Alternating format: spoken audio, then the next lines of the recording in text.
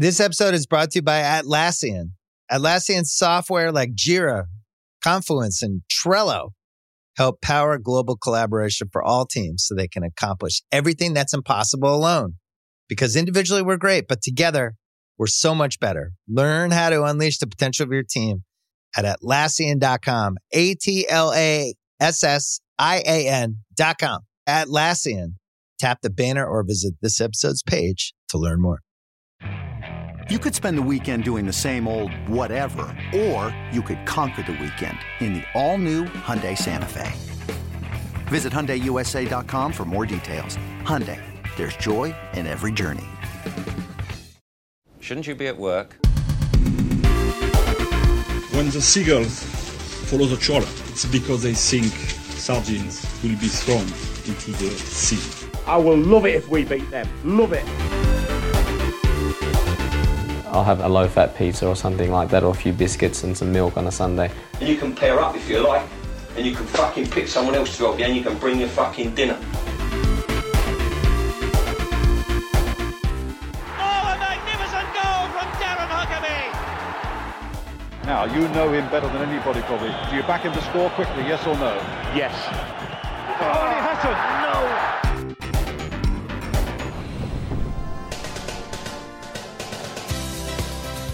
Hello and welcome back to Quickly Kevin Will He Score Series 11. I'm Chris Gold. Joining me as always, Josh Widdicombe. Hello. And I'll tell you what I want, what I really, really want. He's back again. Michael Marden. A zigga. How are we? Good. It's good to be back, isn't it? Oh, really so excited. good. I would say this is the most excited I've been for the start of a Quickly Kevin series. Yeah, it's a good series. We've got some great guests already in the bank. Plus, as we will discuss in a minute, it's segueing straight into our return to modern international football as Quickly Kevin has another month in the 21st century, and wasn't the last one just the most emotional. But we're not here to talk about the 21st century. That'll be the last mention of it until November. I think as well, it's worth saying off the top, we've had a sensational transfer window. It's been incredible. Every single inquiry we've made has pretty much resulted in a signing. Not all of them, let's be honest. But there's one massive one we lost out on. I won't say who it is, but I will say his first name is in the titles of this podcast. If you can crack that clue, you'll work out who I'm talking about. But apart from that, it's been a sensational window. It's going to be a great series. It's set up to be a great series. Until the quiz, which I imagine will be Quickly Kevin favourites, every guest is new this series. We have not repeated a guest. We will return with some old favourites over the World Cup, obviously. But Chris, shall we get on with it? Let's have some 90s o'clock news.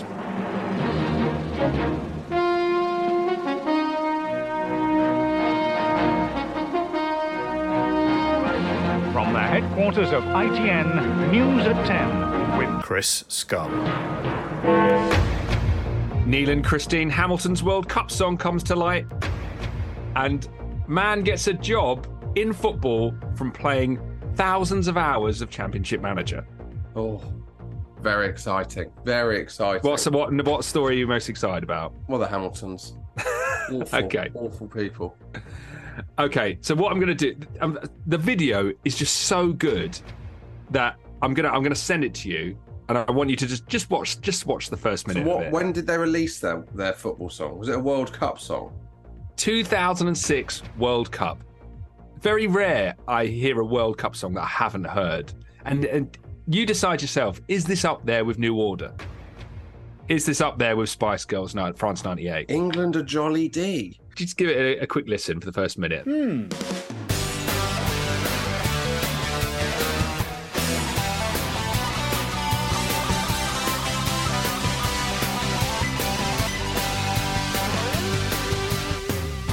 There is a team whom we call England, 'cause they're all from this pleasant land. They all play a game called football. You have to kick, not use your hand. It's watched by people on their tellies. Nylon shirts and big beer bellies. England. and in Germany. England are Jolly D at the core. And scoring goals. Okay, I get the gist of that. We don't need to hear any more of that. That is incredible, isn't it? Just remind you of the lyrics there. There is a team who we call England. And actually, when I read these lyrics, it just made me read, like, these are written by someone who has no idea what football is. Well, I'll tell you who it's not written by, the Hamiltons. Do you think? No, 100%. But it's so bad that it's like, you couldn't have got a ghostwriter to write this. Go on. There is a team we call England because they're all from this pleasant land and they play a game called football. You have to kick, not use your hand. It's watched by people on their tellies with nylon shirts and big beer bellies. England are Jolly D. I just don't believe it is the Hamiltons. Even in the video, you see their lyric sheet, and it says England are Jolly D, and then below it says sung by Neil and Christine Hamilton. It doesn't say by. It doesn't even even on the lyric sheet they've been given, they've not put by Neil and Christine Hamilton. What is the economics of this? It doesn't make any sense. Why? Who thought there was money in this? Was there money in it? It's after the bubble of the music industry. Is it on Spotify? It's on Deezer. It's on quite a few platforms, and I googled it just to check that this was actually real. It's in quite a few places. It's got 33,000 views on YouTube, so I would actually say that's a bit of a success. No, yeah, but you go on Spotify, and it's one of those songs on Spotify where it won't specify the figure; it just says less than 1,000. You know, when you occasionally see those ones that are less than 1,000. There's no way they've made any money out of this. This is my take on it. Some family friend, posh kid who's in his 20s, he's a bit of a drifter, and he wants to work in music. They're doing it as a favour to him. Do you know what I mean? That's how I'm imagining it. Like that's interesting. A friend's son. And they've gone through with this. They've thought it'd be a hit because they've got a completely misjudged view of their place in, the UK. Because being booked as the quirky act on something doesn't mean you're loved. It means that you're booked it doesn't mean that you'll sell records. Do you know what I mean?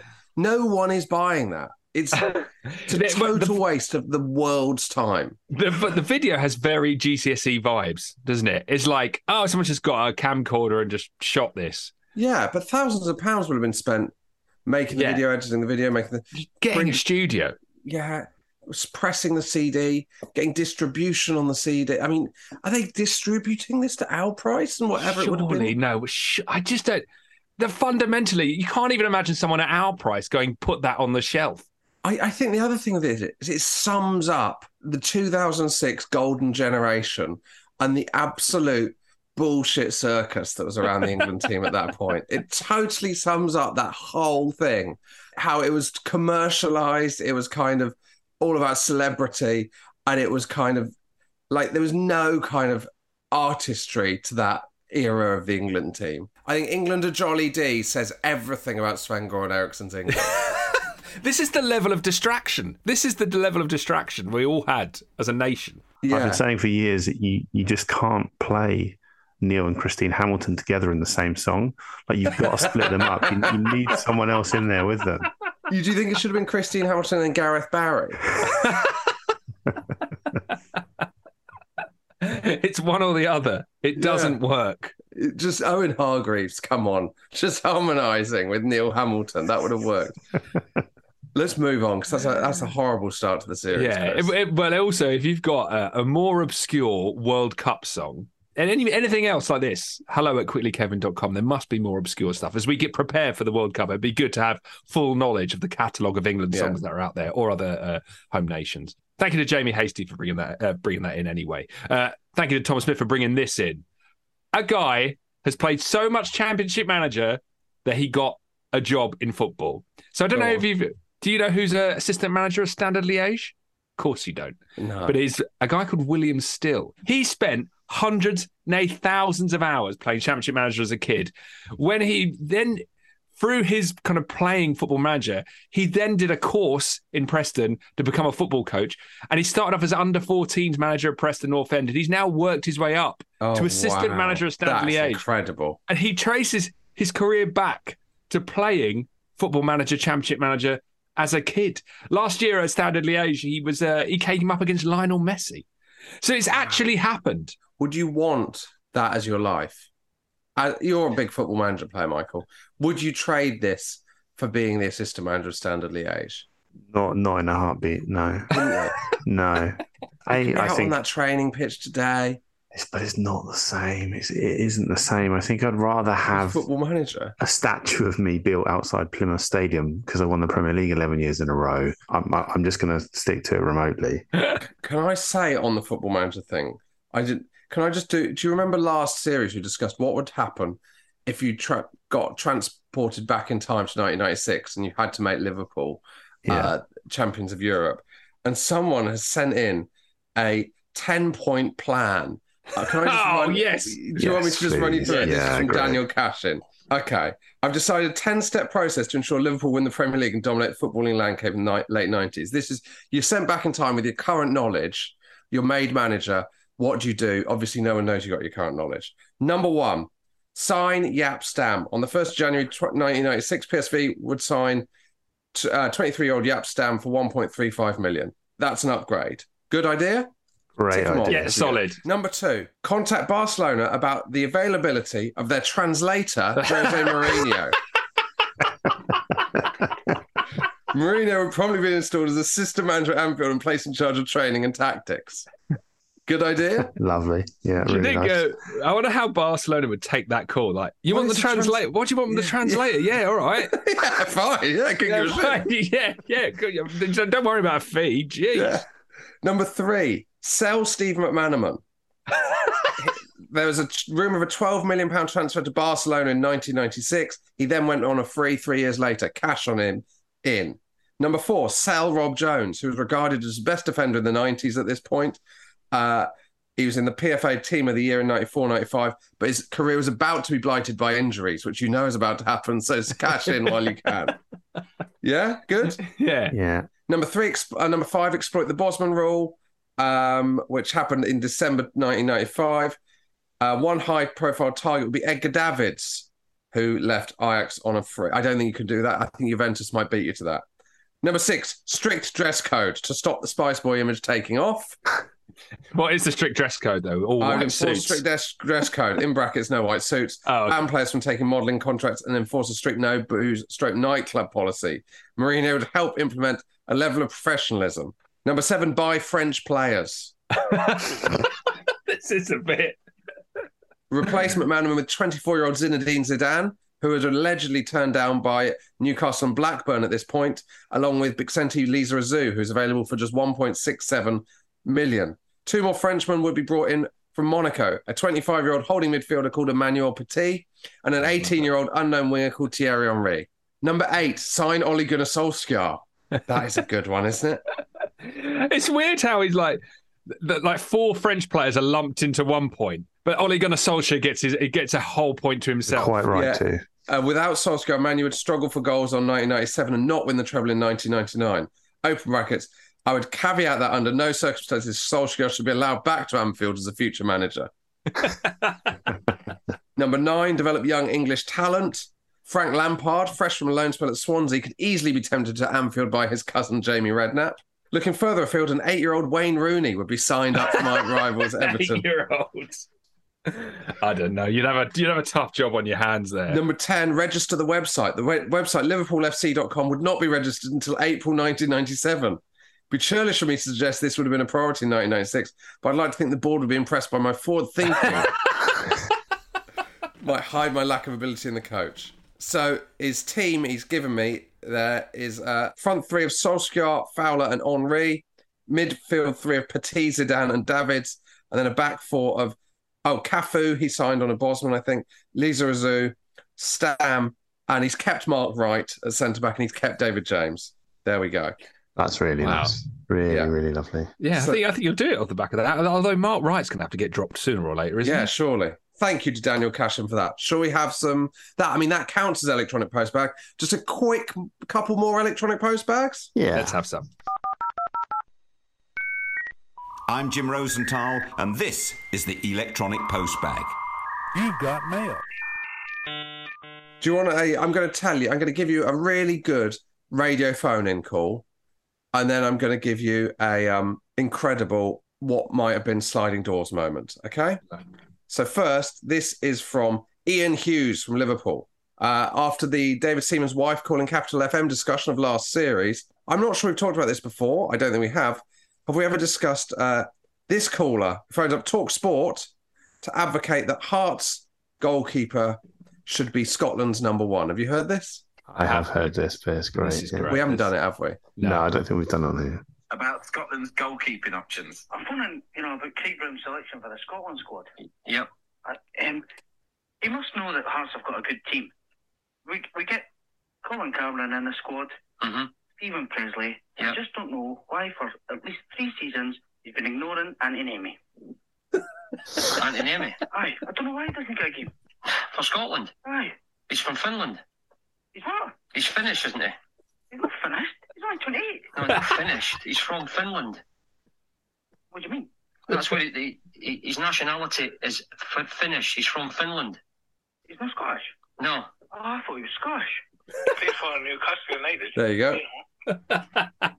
I love that. My favourite bit in that is where he goes, he's finished. He's not finished, he's only 28. Yeah, that is a great bit of writing. That is a superb, that is a lovely bit of kind of carry-on style sitcomming. I really enjoyed that. Now, for a sliding doors moment. Are you ready for this? So, do you want to know how Daniel Amokachi making a decision above his manager led to a complete change in the musical history of British football? Okay. Yeah? Okay. So this starts with Daniel Amokachi. So this is from Mark Jones. Mark Jones writes to us, long-time listener and love the podcast. And he tells us this about Daniel Amokachi. He's a Spurs fan. He said, of course, we came a cropper in the semi-final of the FA Cup in 1995 to a less celebrated import, Daniel Amokachi. With the match finally poised and Spurs in the ascendancy after pulling a goal back, Amokachi, always less than prolific, managed to score twice to put the game beyond doubt. What is less well known and only came out later was that Amokachi was apparently subbed himself onto the pitch while Everton's main striker, Paul Rideout, was receiving treatment on the sidelines. He'd been told to warm up and took the opportunity, with the manager preoccupied, to blag to the trainer that he was being sent on. Rideout was okay to carry on, but by that time, the deed was done. So, in the semi-final, which was won by Daniel Amokachi, Everton versus Spurs, Daniel Amokachi wasn't brought on by the manager. He basically lied to the trainer and said, I'm coming on, and was subbed on for Paul Rideout, meaning Everton went to win the FA Cup. Now, how does that affect English football history? This from Annie Roeder. This story is directly from the horse's mouth. As your listeners will know, the Farm's infinite classic, All Together Now, was the official Euro 2004 song of the England national team. However, this belies a role the song could and should have played in the English national psyche. In 1995, the Farm and their lead singer, Peter Hooton, had been asked to provide the official Euro 96 England song with their early 90s hit, All Together Now. Having agreed this, little did the rest of the Liverpool supporting band know that the solitary Everton supporting member had, without their knowledge, recorded the Everton FA Cup final song, All Together Now, for Everton. Upon hearing this, the FA decided the proximity of this to Euro 96 meant the song was no longer suitable, and instead decided to commission Baddiel, Skinner and the Lightning Seeds. What? No way! And the rest is history. So, the sliding doors moment is, had Daniel Amokachi not decided to ignore Joe Royle's orders and bring himself on without the manager's knowledge, not only would Everton have missed out on their only trophy since 1995, but football's coming home would never have seen the light of day.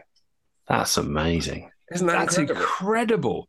That's from James Corkill. During the Euros last summer, we could have been all singing All Together Now.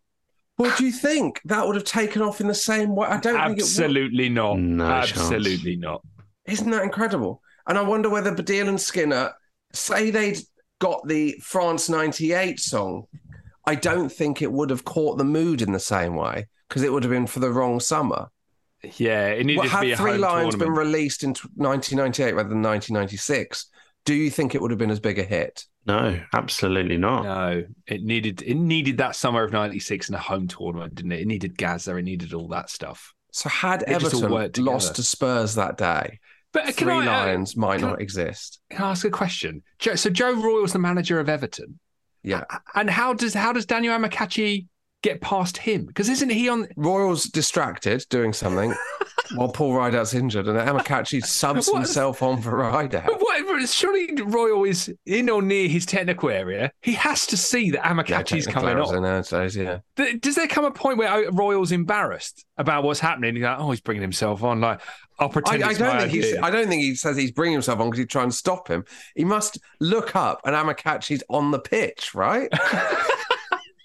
Like, there's no point when Royal doesn't observe it happening. Like, it must happen before he's even spotted it. What a high-stakes gamble. Because if he doesn't score in that game, even if Everton win and he doesn't score, I think his career at Everton is over. What a complete undermining of your manager's authority. If I was Royal, I would have subbed him off as soon as I noticed. I'd have subbed him straight off just to teach him and the squad. But if you're Royal, do you want to draw attention to that? Yeah, to the fact you've lost control. The fact your bench is deciding themselves when they come on. Incredible to think That's 3 lines mad. might not have existed if Daniel Amokachi hadn't subbed himself on. I would love listeners to expand out from that. What else might not have happened? So had 3 Lions not happened, had that altogether now been the official song, like roll out the butterfly effect. Where else does the kind of Back to the Future narrative go? Sliding doors, butterfly effect moments. Should we call it sliding turnstiles? Your sliding turnstiles moments in which 90s football could have gone another way. And what we'd like is like a string of a few things. Do you know what I mean? We don't just want, if Man U hadn't bought Cantona, they wouldn't have won the league. We want 3 or 4 things that one thing could be said to have directly led to another in the way that Daniel Amokachi has put Ian Brody's kids through university. Do you think without that soundtrack to that summer, the nation doesn't get swept up in Euro 96 so much? There's less pressure on the semi-final. It comes to the penalty shootout. Gareth Southgate is less tense come the penalty shootout, more confident, slots home his penalty, England progress, and we get beat by the Czech Republic in the final. And there is a world in which Karol Poborski's, wins the Euros. I don't believe that. I believe 3 Lions was a soundtrack to that summer. I don't believe that summer would have been less special had it not existed in that way. I don't believe it kicked it further. Do you know what I mean? I don't believe it created that summer so much as soundtracked it. Well, yeah, but I think there's an argument in that, like a great food dish. The seasoning doesn't create the dish, the meat's there, the veg is there, the sauce is there, but it requires just the right amount of salt or paprika or coriander. And you can taste it and go, yeah, I remember eating that summer of 96, but it's not going to be as memorable a meal as it is. I think if Daniel Amokachi doesn't bring himself on, Quickly Kevin doesn't exist. Wow. Well, I debate that 3 Lions now is even associated with Euro 96. I believe 3 Lions has transcended it to such a degree. If you listen to 3 Lions now, I don't believe you're transported back to Euro 96 because you've listened to it interminably every 2 years for the last 25 years. I think you're right. I actually, when I think of 3 Lions now, think of the resurgence more than the initial release. I think so, yeah. I think of Harry Maguire against Sweden. There we go. If you've got anything more, this is how to get in touch. Get in touch with the show. Email hello@quicklykevin.com. Follow us on Facebook and Twitter @quicklykevin and sign up to the mailing list at quicklykevin.com. Now, before we get into our guest, the incredible Peter Reid, some very exciting news from Quickly Kevin Towers. As we said, this series will be leading into our big World Cup coverage.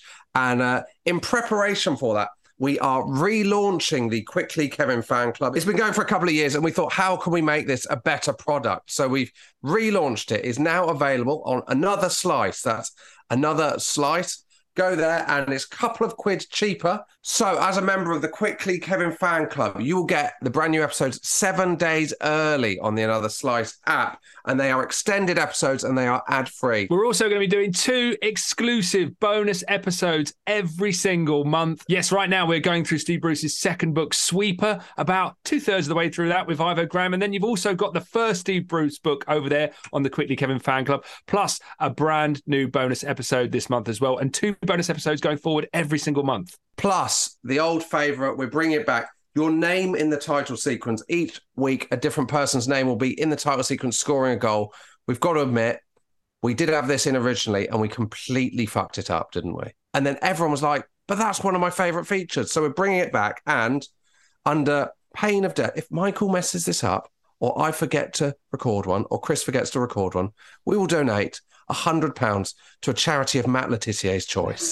That is the situation we're in now. This is going to happen each week, because otherwise that is some dirty money. Also, for any future live shows, Quickly Kevin fan club members will be getting a pre-sale link, so they get in there, the opportunity to buy tickets before everybody else. We're also going to experiment with a QK Games Master episode on video. We'll be playing some classic video games, putting a review up, and that will also be available on Another Slice. And as we fine-tune the fan club to perfection, obviously we brought stuff in. We've also realised what really, really didn't work. Michael, would you like to fill us in on that? Well, I think we have to hold our hands up and be accountable to say that the merchandise situation was perhaps a tiny bit too ambitious on our part. Now, any former QK and worst thing we've ever done in our careers? I think probably, one of the worst mistakes I've ever made in my entire life.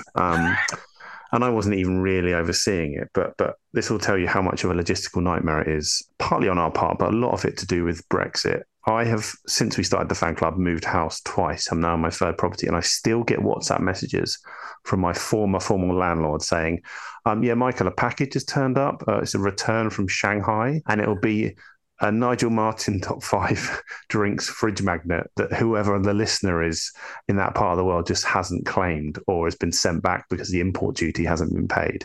So we've decided that the merchandise side of it is going to move to our shop. We will have some limited edition items with the QK fan members will get first access and a nice discount too, but we are no longer going to be sending out items throughout the year. Now, those people that are eligible, historically, we've got some good stuff coming your way. Don't worry about that.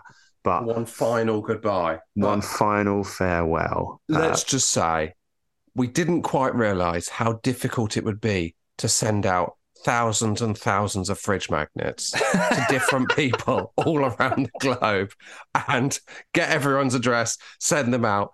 And we'll be honest, we thought it'd be much better to knock a bit of money off the amount that you're paying per month and give you a cheaper but more reliable service from the Quickly Kevin fan club. Is that how we'd all agree on it? I think that's fair. But basically, we had the Fire Festival fridge magnets, is what we're trying to say. But I tell you what's better than a fridge magnet. Now, if you're in the fan club, you get the chance with all of our football guests to ask a question. We're asking for your questions for football guests. So each time we have an interview, we'll be batching it out on the message board and via email to all of our fan club members. Send in your questions. We've already asked Peter Reid what his favourite Chinese in Liverpool was in the 80s. We've asked him whether his brother wrote questions on Question of Sport. We didn't want to know these answers. These are the questions of our fan club members, and you get that exclusive opportunity to talk to whoever we interview, whether it be Darren Eadie or Pele. We will be asking your questions. And finally, the big one, during the World Cup, we will be carrying on with our coverage that we loved doing so much during the painful last Euros.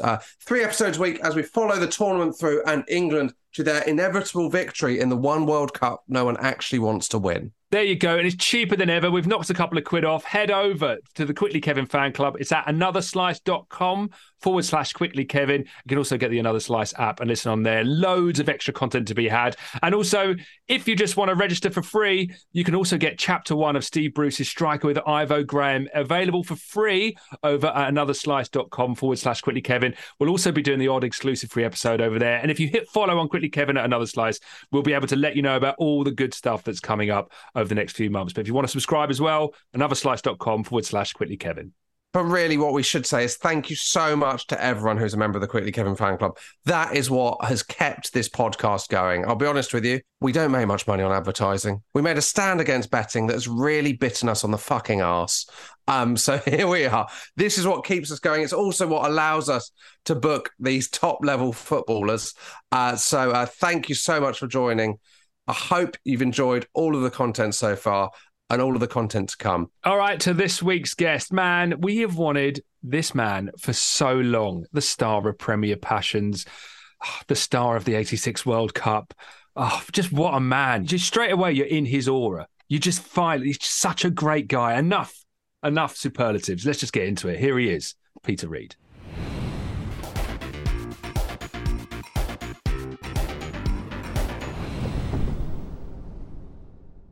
Our guest this week is one of the game's most iconic characters. Big in the 80s, 90s and beyond. He dominated England and Europe as a player with Everton, finishing 4th in 1985 in the World Soccer Player of the Year Awards, just behind Platini, Elchiaia and Maradona. With England, he travelled to the World Cup in 1986 and the Euros in 1988, but he's probably best known on this podcast as the star turn on the 1998 documentary on Sunderland, Premier Passions. It's a true honour, an awesome pleasure to welcome to Quickly Kevin, Peter Reid. How you doing, Peter? Yeah, I'm fine, thank you. 4th best in the world behind Maradona, and then played the World Cup in 86. I was still... Can you swear on this podcast? Yeah. I was still fucking behind him on 86 as well. How did you get to go to a ceremony? Like, was there was it an event when you came 4th, or did you just find out? No, it was just through. I think a reporter rung me up, and he said, "Football reporters vote all through the world. All these reporters vote, and you've come 4th." And I just said to him, I can't remember the reporter, thank heavens. And I just said to him, "Well, it's anything to do with you lot knowing anything about football. I'm not happy with even coming 4th." I'm being a bit harsh on the lads there. Yeah. But have you been Player of the Year you were Player of the Year in the UK, were you? PFA.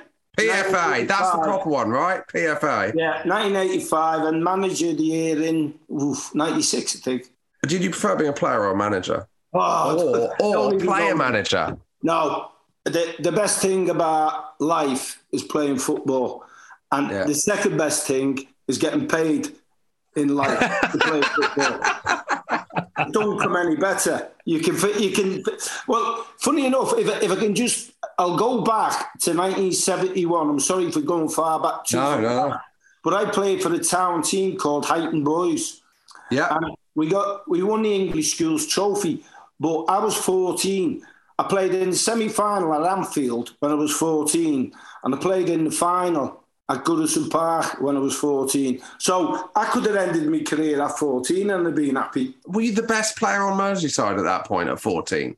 No, I was involved in the best team. Funny enough, there was a young lad in our team called Frank Pimlett, and he was a year younger, or about 6 months younger, but a school year younger, if you know what I mean. Yeah. He was different class, and he ended up going to Aston Villa, playing well, but ended up going to Australia to live and play football. But we had a reunion about a week, and funny enough, a certain school teacher at the time was our coach, and his name was Alan Bleasdale. So, wow. I know, massive, and he's a good pal. So it was a unique schoolboy side. Yeah. You know, I had a decent career, and we all know what Alan Bleasdale did with his playwright. He was outstanding. Yeah.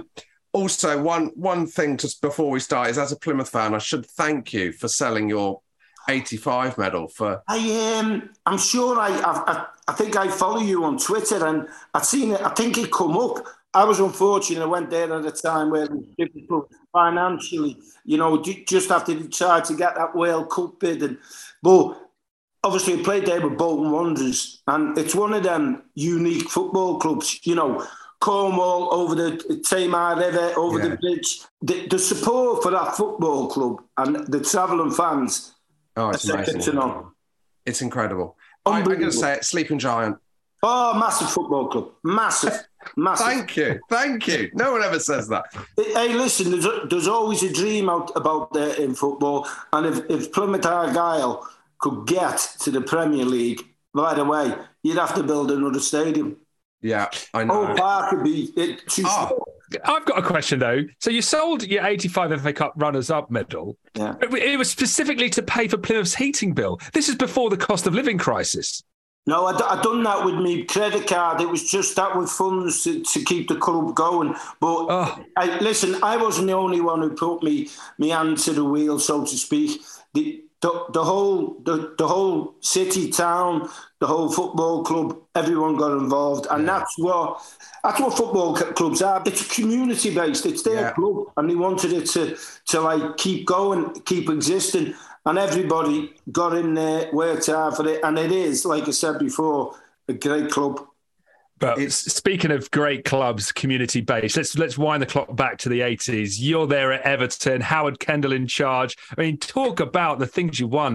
1984 FA Cup, the league in 85, the Cup Winners' Cup, that same year, the league again in 87. What a team, what a manager. Let's talk about Howard Kendall first. What was it like meeting him for the first time?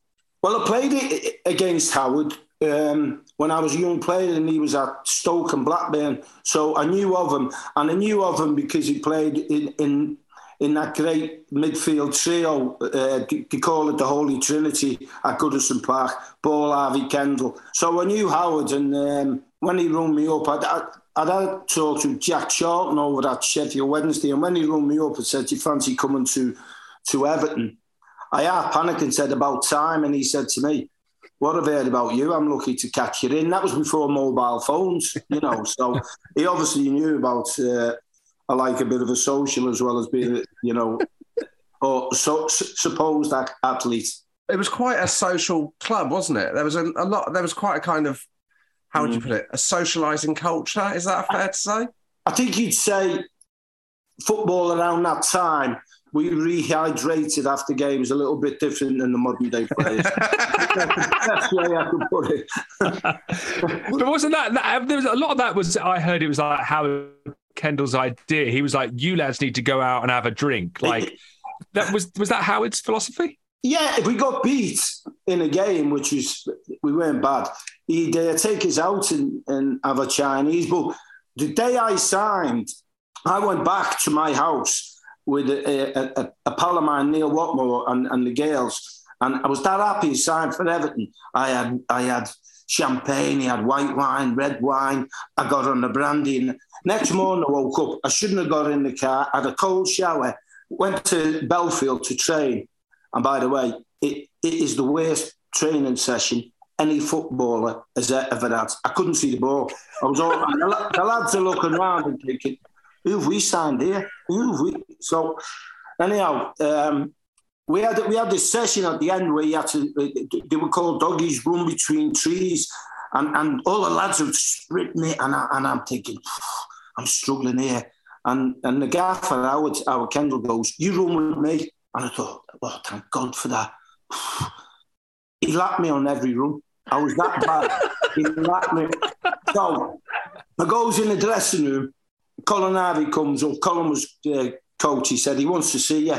So I walked into his changing room, and he's in the bath. So I've gone, before he said anything, I said, "Listen, I got all my hands up, gaffer." I went out with Neil Watmore. I said, "Champagne, white wine, red wine, brandy." I said, "That was embarrassing training session here." I said, "I swear to God, that will not happen again. I apologise to you and the coaching staff." And he looked up at me and he went, "Do you like a bevy, son?" And I said, "Yes, boss." And he went, "You've got a great chance at this football club." So, now, what's brilliant about that is the humour's brilliant, but it's great man management, isn't it? Yeah. Because I thought then, I'm going to run through a brick wall for you. And that's the sort of man. Yeah. Hey, listen, it wasn't all a jolly up. He was a very good tactical manager before tactics were even talked about. And he was way ahead of his time in his training methods. But I've got to say, as a gaffer, he did look like a social. Which but that was the time, right? Did you, when you went out in, because obviously that at that time, the best two clubs, arguably best two teams in the world, were playing the same city in the mid-'80s.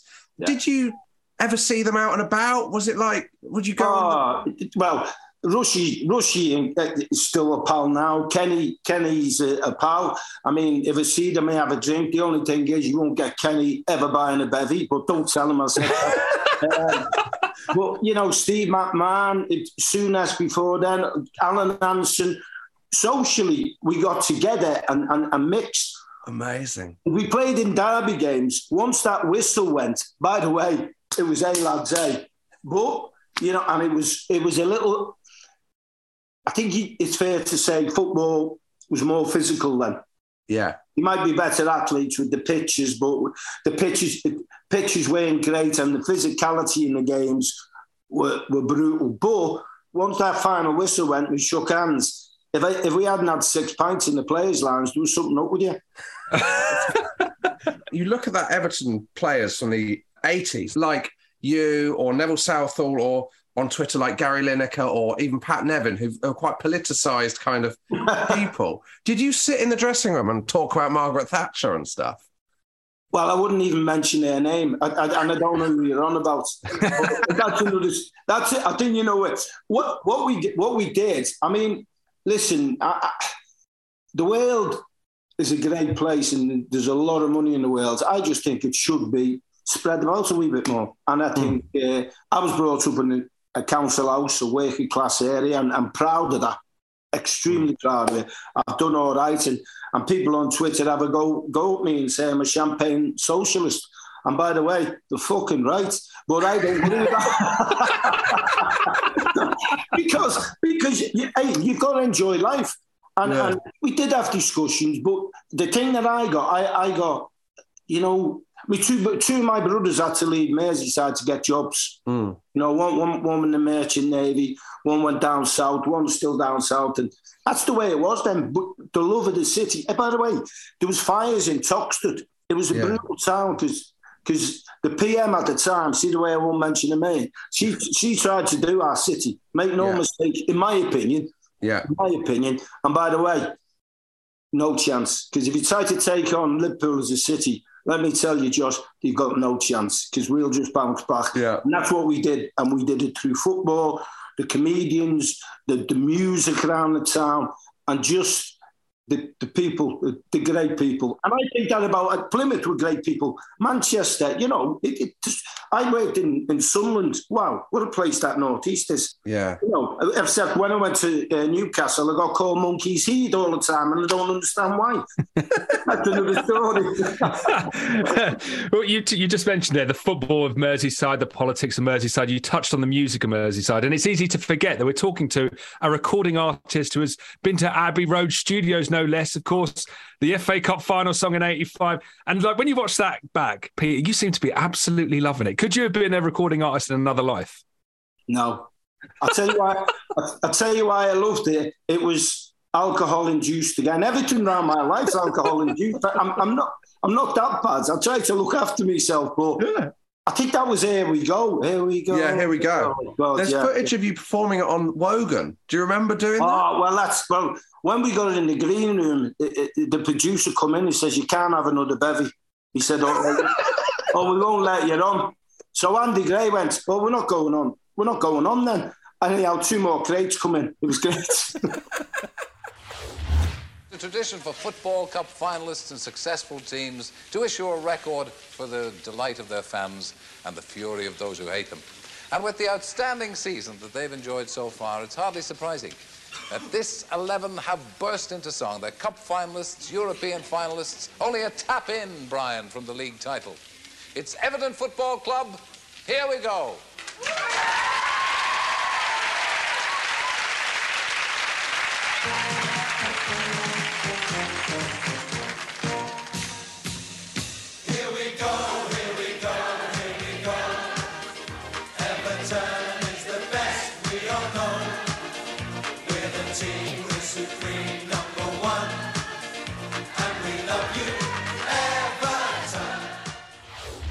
It was this period when obviously Everton were And it's like, we don't know what would have happened in Europe if you'd got to be in the European Cup. But you won the Cup Winners' Cup. Yeah. And in those days, obviously, now everyone knows every single player in the Champions League. There's all this scouting and stuff.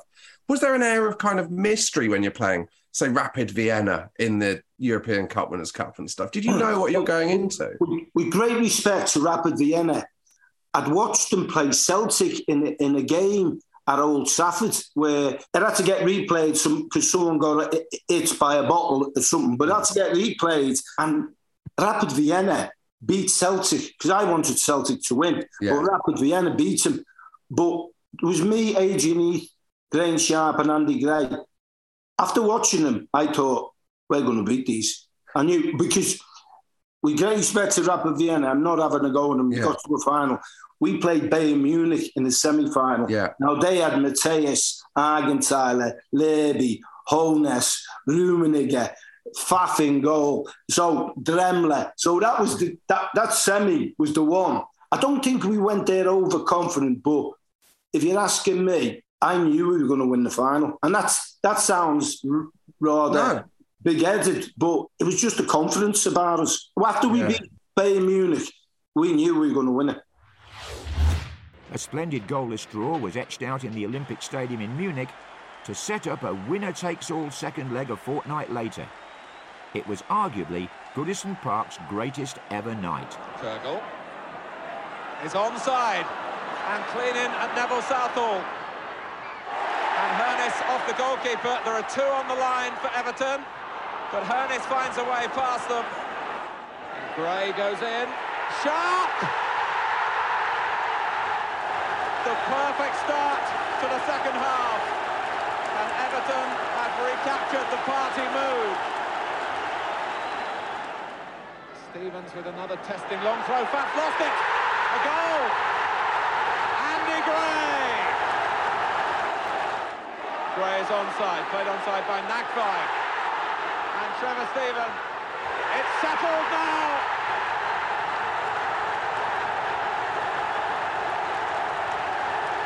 Rotterdam, here they come.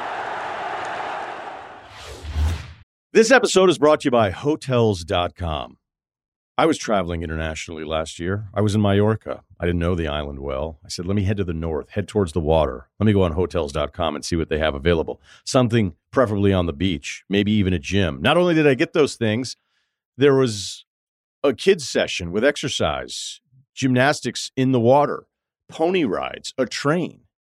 It had everything, and I didn't even want any of those things.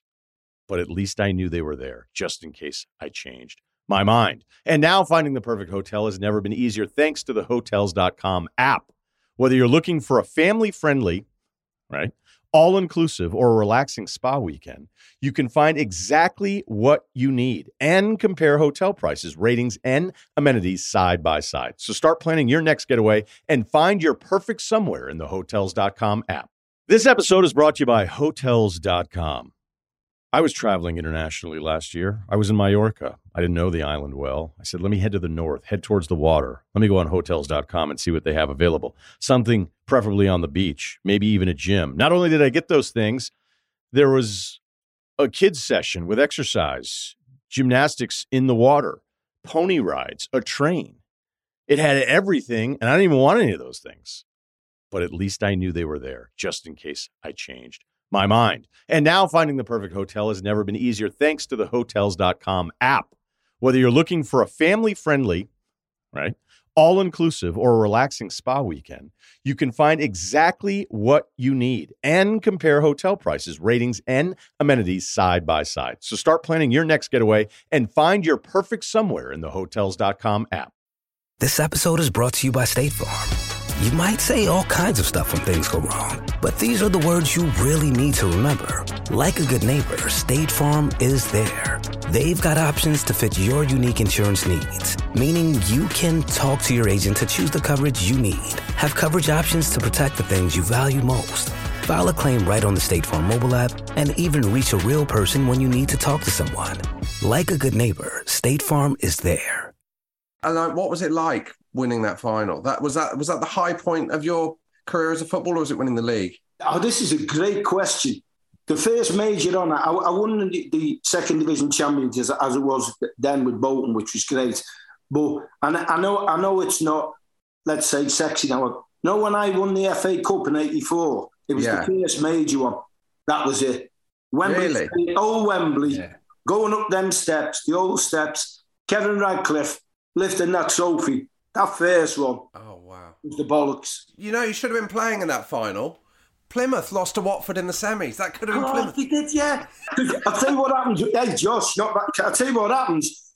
You know, in the old days when it used to be the sack, when they pull the balls out of the FA, we were on the bus listening to it. We just trained at Goodison, and we wanted either Plymouth or Watford with great tech, and we got Southampton, and we gone, oh. And then, obviously, like you said, Watford got Plymouth in the semi. Yeah. Yeah. So the FA Cup was the biggest deal, because FA Cup final day was just such a huge deal, right? I mean, don't get me wrong, winning the league championship, you're the best team.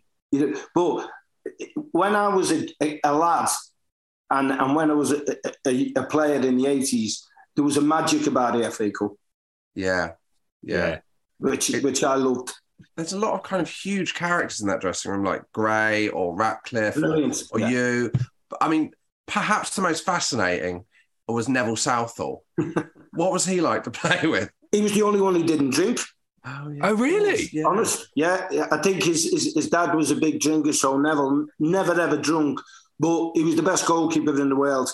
He used to just do things off the bat. He'd ring hotels reception and say his telly wasn't working, and he'd have it upside down on the stand and things like that. It was just he doesn't need a bevy. He's top draw.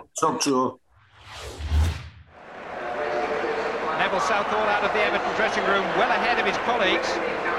Really, whatever's been said in there, he doesn't feel relates to him.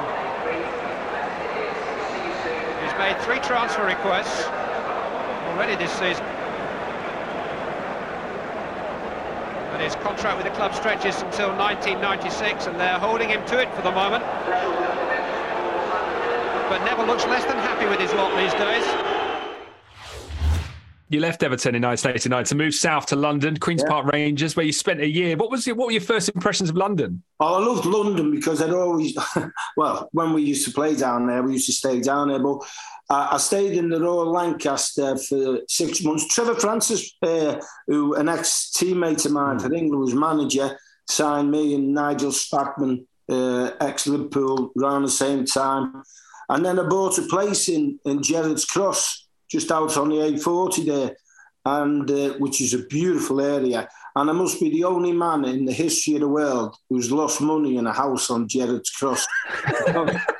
Because I just moved in, and then Howard Kendall come back from Bilbao and asked me to go and join him at Manchester City. But I had a great time, and there was some good players there.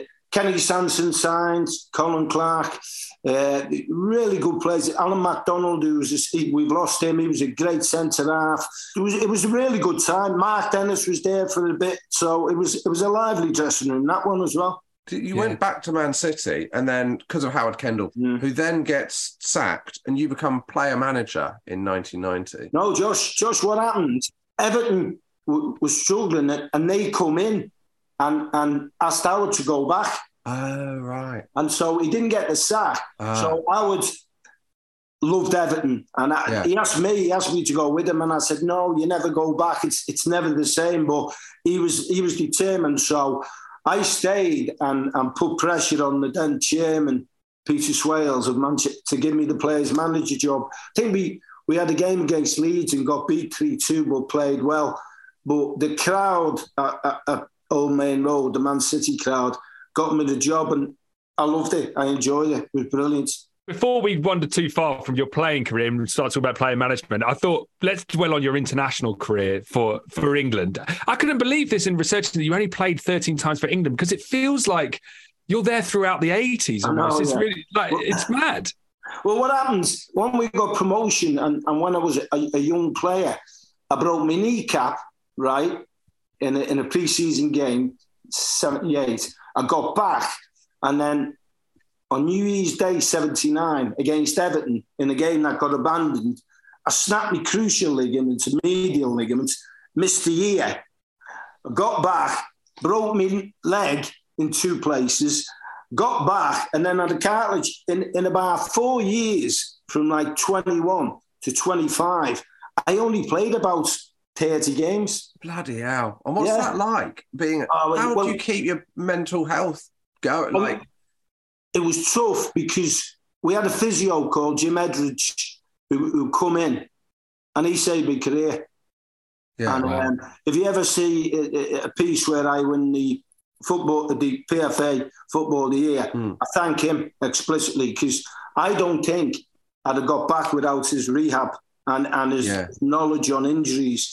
And I owe Jim a lot. And when I went to Everton, I failed the medical. And when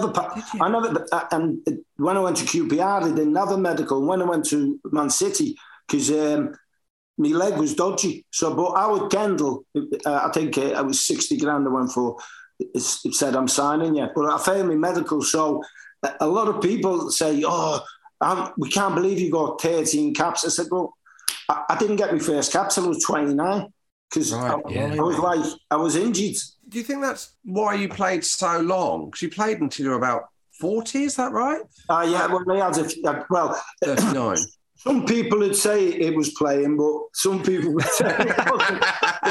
but no, considering what happened, I was very, very pleased with the amount of games I played. I played over 500 games, and if you lose sort of 4 seasons, that's a really good amount. That, you know. Yeah. So it was great, and it just made it all the sweeter, you know, when the late great Sir Bobby Robson gave me my first cap.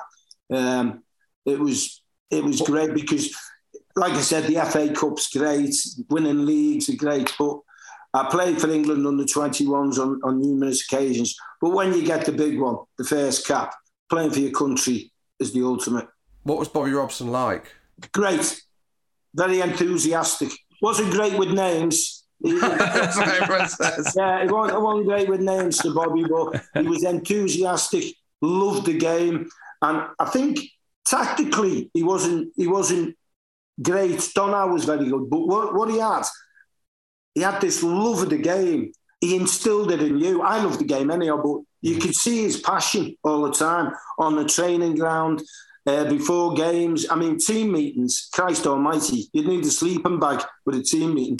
He loved it. But he got it over to you. He got it over to you what he wanted, and he was a great character. Lovely, lovely man. You make your England debut at the Azteca Stadium, I think I'm right in saying, but not at the 1986 World Cup. It was the City tournament, a warm-up tournament a year before. So that's quite exciting, isn't it? Like going away with the lads, you get caught up in your country and you're going to Mexico. Do you remember that 85 tournament? Yeah, I think there was good teams there. There was West Germany, Mexico. West Germany and Mexico. And they were all top players. So it was a fantastic set. What I would say, it was tinged with a bit of sadness because Heysel happened and we had a Requiem Mass over there. So, you know, it was that, and we were watching it. Obviously, the broadcast then, it was only like CNN. It's not like worldwide now. Yeah. So it was that, but it was a great experience. And to get your first cap over in the Azteca Stadium, some stadium as well. It's one of them iconic ones, isn't it? It's a great stadium. What's that thing above, you know, that shadow above the Azteca Stadium? What is that? Do you know what I'm talking about? I think it was the camera that. Right. It's the only stadium we had a camera up there, and it was like a big seagull flying over. Yeah. Do you know what I'm talking about, Chris? Big seagull. Yeah. That seagull. Big spider shadow on the pitch. Yeah, that's it, spider. Yeah. Well, you know, you beat West Germany 3-0. We interviewed Andreas Bremer, who missed a penalty in this game. Yeah. He said that all the Germans had the shits from the food in Mexico. Did you know about that at the time? No. What I would say about that, I played them German players, are top players. Players. I think Lineker got a couple on that day as well. But I did not know they had the shits. Not at all. Not at all. They weren't. They didn't let. You didn't catch wind of that, no. You met you also witnessed a very rare thing that day, which was Peter Shilton saved a penalty. Oh yes, he did. Yeah. Yeah, and he had this thing where, because he'd done it that way, Peter Shilton would always not dive. He was the one goalie that would never guess. Yeah. He would always dive following the ball. Were you aware of this? I was aware his record wasn't great. I've got to say that. I mean, he was an outstanding goalkeeper, as we all know, but I was aware his record. He had a philosophy, didn't he, where he just stayed there and tried to go and not choose away and not try to read them. So, yeah, we were all aware of that. We were all aware of that with Shilts. Litbarski getting it through. Will Ron get the penalty given? The second penalty that England have conceded in this tournament. And the Germans now presented with an opportunity of bringing it back to 1-1 as they haul Uwe Rahn off the field. Well, it's a full-back Bremer who's going to take it. Can Shilton hold out? Can England keep their lead? Will it be 1-1? Right on half-time. Bremer with the penalty. And Shilton has saved it! Magnificent by Peter Shilton! And England stay 1-0 in the lead. When you met up with England, there's players from Derby or Shilton's at Derby or Forest, and there's, Everton and there's Liverpool. And like obviously now the England team feels really like united. And then there was that time, 2006, where there was really divided by club. What was it like in the 80s? Were you all matey, or was it? Because I lived in Manchester, like when I went out socially, I met up with Brian Robson, and Robbo, very similar to myself, likes it, social. So there was a sort of good atmosphere. Terry Butcher was and Kenny Sanson's the funniest man in the world. Glenn Hoddle had a bit about him. Ray Wilkins, Ray Wilkins, the nicest man in the world. Lineker, we knew from. So it was a good atmosphere among the players. There was not a problem with that at the time. It was really good, even though we used to kick hell out of each other in derby games, or when me and Brian, when you think back, I played in the second division for Bolton Wanderers against Brian Robson at West Brom. Tottenham were in the second division, Glenn Hoddle, Chelsea, Ray Wilkins in the second. So you're talking about three iconic midfield players who as young men were in the second division. It wouldn't happen nowadays. Yeah.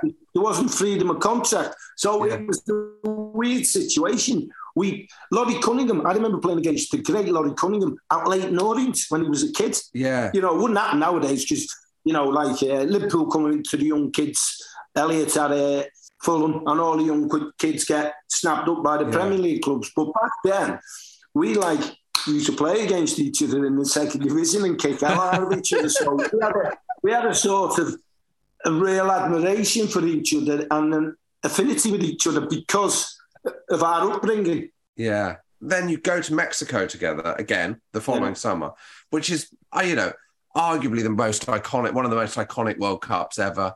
It looks for a start absolutely boiling.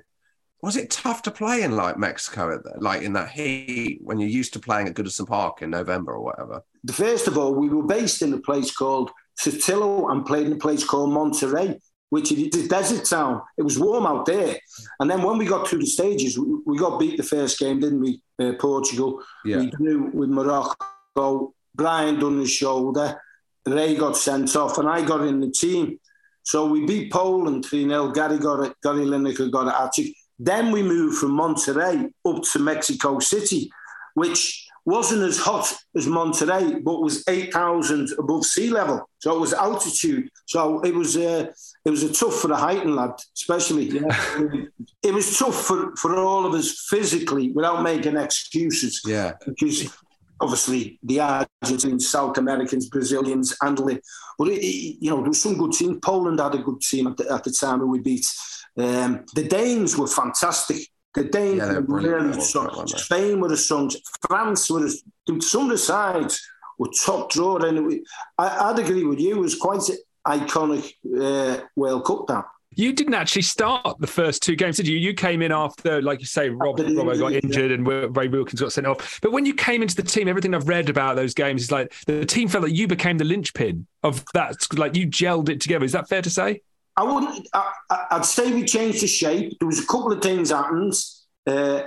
Chris Waddle got injured. He was so he played Steve. The gaffer played Steve Hodge on the left. Trevor Stephen come in. I come into the middle of the park because we lost Brian and Ray. So I come in the middle of the park, and we went from a sort of 4-3-3 to a 4-4. But what he did then, he left Mark Haitley out, and he brought Peter Beardsley in behind Lineker. So we sort of had a 5 in the middle of the park with Peter Beardsley breaking on to join Lineker. So our tactics changed and our formation changed because of first Ray getting sent off, and then an injury to Brian. So, and then an injury to Chris Waddle.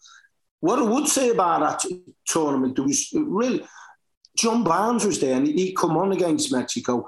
And Barnes, only played a few minutes, and John Barnes is one of the best players I've played with and against. So there was abundance of talent there. Yeah, so much depth. Yeah, you've got the 4th best player in the world sitting on the bench for the first 2 games. So John Barnes, obviously, that was the Argentina game, which, you know, arguably, you're talking iconic World Cups, arguably the most iconic game of the 80s in many ways. Let's go through it. Well, let's start with the greatest goal in history. Can you enjoy watching that goal, having been part of it, or?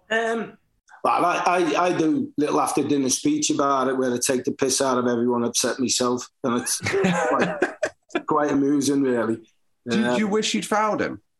I wish you could have got near him. Hey, you won't believe this. I was in London about 2 months ago, and Sotheby's had the shirt up. Yeah, of course, yeah. Well, I thought, I'm going to have a look at it. So I got someone from I stayed in the staff at St. James's, my mate. I got someone to ring Sotheby's, and he said, come up and have a look at it. So I goes up as I look at it, right? But the shirt there, you won't believe this. Who was my roommate in Mexico? Steve Hodge. He gets the fucking shirt out after because he nicked the shirt away, honestly. And I'm devastated. We're devastated. And he goes, what do you think about that? And I went, you swat. 7.4 million, by the way. 7.4 million. Oh my God. But you know, he handles the first one. He gets arguably one of the greatest goals in World Cup history. Hodgie gets his shirt, and then he gets 7.4 million for the fucker. Fucking hell. The hurt from that game still keeps coming. All these years later, there's new blows. Hey, but listen, you know when I'm out, and you know when lads have had the bevy, that's all I get. I mean, really? I was gonna say. Honest to God, I had a great career, a decent management, won a few things. Why didn't you fucking kick in? That's all I get. Honest to God. And I'm fed up for saying I fucking haven't heard that before. But we haven't been able to control the play in midfield the way that Maradona has been able to do. And he's hurting England again here. It's a brilliant run. It's one of the World Cup great goals. It's just a great goal. Sometimes you go hold your hands up and say it's a great piece of work by a fine player, a great player. Did you see the handball? Yeah, I seen it. I thought Schultz was a wee bit slow coming out, but I seen it. And then we've run after the Tunisian referee, and he didn't speak Scouse, so not much going to happen. You know what I mean? It was good. But what happened when it went in? I'm waiting for them to blow, and then the stadium erupted. So he's given. So that's how I first come across it, because the stadium just went. It was like, oh, ridiculous! The noise come out of it, you know, they going to 2-1. Lineker got a great goal, nearly got an equaliser. Barnsley come on and terrorised him. Barnsley was brilliant, and then it did go off in the tunnel, the big tunnel. They started singing about the Malvinas, and Terry Butcher wasn't happy, and there was Ellen. Oh my God! I was in the piano with the lid down. Years later, you met Maradona, didn't you? I met him a few times. Yeah. Have a look at this here. To my friend Peter. Oh, wow. That's a signed Argentina shirt. So when did you meet him? I've met him. I met him at Wembley once. I met him in Dubai once when he was coaching, and I met him when he gave me that shirt in Jordan. It was something to do with Soccer X, and my mate used to run it. He didn't tell me that Maradona was going. So he's done me up like a kipper, hasn't he? So I've come in, and we did a bit on stage. I think we did a bit on stage. And to be fair, obviously Spanish, he doesn't speak English, but you know the way footballers take the piss. Yeah, he was going very bad man, and I'm going, you twat. And then he went, but number 2, I too quick for you. Oh no, he killed me. He killed me. It was brilliant. So, and I know Shilts and Terry Butcher are still quite on fire about it, but I think you're a long time dead. You know what I mean? And what's happened? If we'd have got away with it, we'd have been happy. Would you have stuck your hand up in that situation? I wouldn't have got that far forward. One last thing on England is you then go to Euro 88, where England, despite a great squad, very tough group, obviously, because there's only 2 8 teams in that tournament. What's that like to be at a tournament where you lose all 3 games? Is it? I didn't get a game. But what happened? I mean, the Dutch, Van Basten, the Russians weren't bad either. It was tough for us, and then without making excuses, Lineker come back and they found out he had a fever, didn't he? So, but Ireland beat us, and Ireland was had a really good side. So overall, we did not play well. We did not play well in a strong group, and that's disappointing because, like you say, when you go through some of the players we had there, it was a quality squad, and it was really disappointing. It's amazing the depth that England had in the 80s. It's an incredible group of players. I mean, obviously, and then a lot of them didn't get to play in Europe either because of the ban. So it's that always. I mean, you're improved by playing against the best, as you know. You know that's a fact of life. So let's go back to Man City. So that you moved to Man City, player manager. What's it like? Like you've been the player, and then suddenly you're the boss. What's that first day like? You know what's amazing? Brian Robson become a player manager. Yeah. Glenn Hoddle, Ray Wilkins, myself, Kenny Dalglish, Graham Souness. Oh, wow. There was a few of us who did it at the time. And you couldn't do it now. No. Not in a million years. And I've got to say, it was difficult then with the media work, dealing with players if you leave them out when you're a player as well. It is really difficult. That era, I can't believe there was so many. And whether it was because of the quality of player, because I've just mentioned them lads there, and it was some real quality players. You know what I mean? And if you go to Middlesbrough now, and they still talk about the way Brian Robson played for them. Yeah. And, Chelsea with Glenn Hoddle and Swindon, so it's amazing. And Suey at Rangers and even Kenny at Liverpool, Kenny it's amazing. So nowadays, not in a million years. Then it was a short space of time because of the quality and I'd say the infancy of it. Football's now massive. There's directors of football, there's COEs, there's the massive industry. Then it wasn't that. I mean, football clubs are still massive, but it wasn't that intense. Had you always wanted to be a manager? I thought it was a natural progression from being a player, especially with my personality. I was one of them players, and I'm not being big-headed. I could get people going on the park, so it sort of was a natural. And we're all different. I mean, I'd do it different than sort of, Ray Wilkins or Glenn Hoddle, but we're all different. We all had our ways of getting our message across to players. And I think for me, it was a natural progression. I wanted to do that. And it felt like you were a natural at it. Your first season in charge, I think you finished 5th with City, ahead of United. So was it immediately when you started doing the job, was it clear that you were really good at it? Well, listen, I think it was the start of Sir Alex Ferguson's career at Man United, and it took him a few years. So, but what he wants to do. Now, it's funny, in the modern day, you'd have to ask the question, would the likes of Sir Alex got that much time now? Yeah. No. So it's, it was... We got him going. The main road had a great atmosphere, and I was manager for about 3 seasons, and I enjoyed it. Really good. First season in the Premiership, I think I was manager. Yeah. Finished 9th. What was it like being on the touchline? I mean, it's before he is, Sir Alex Ferguson as he is now.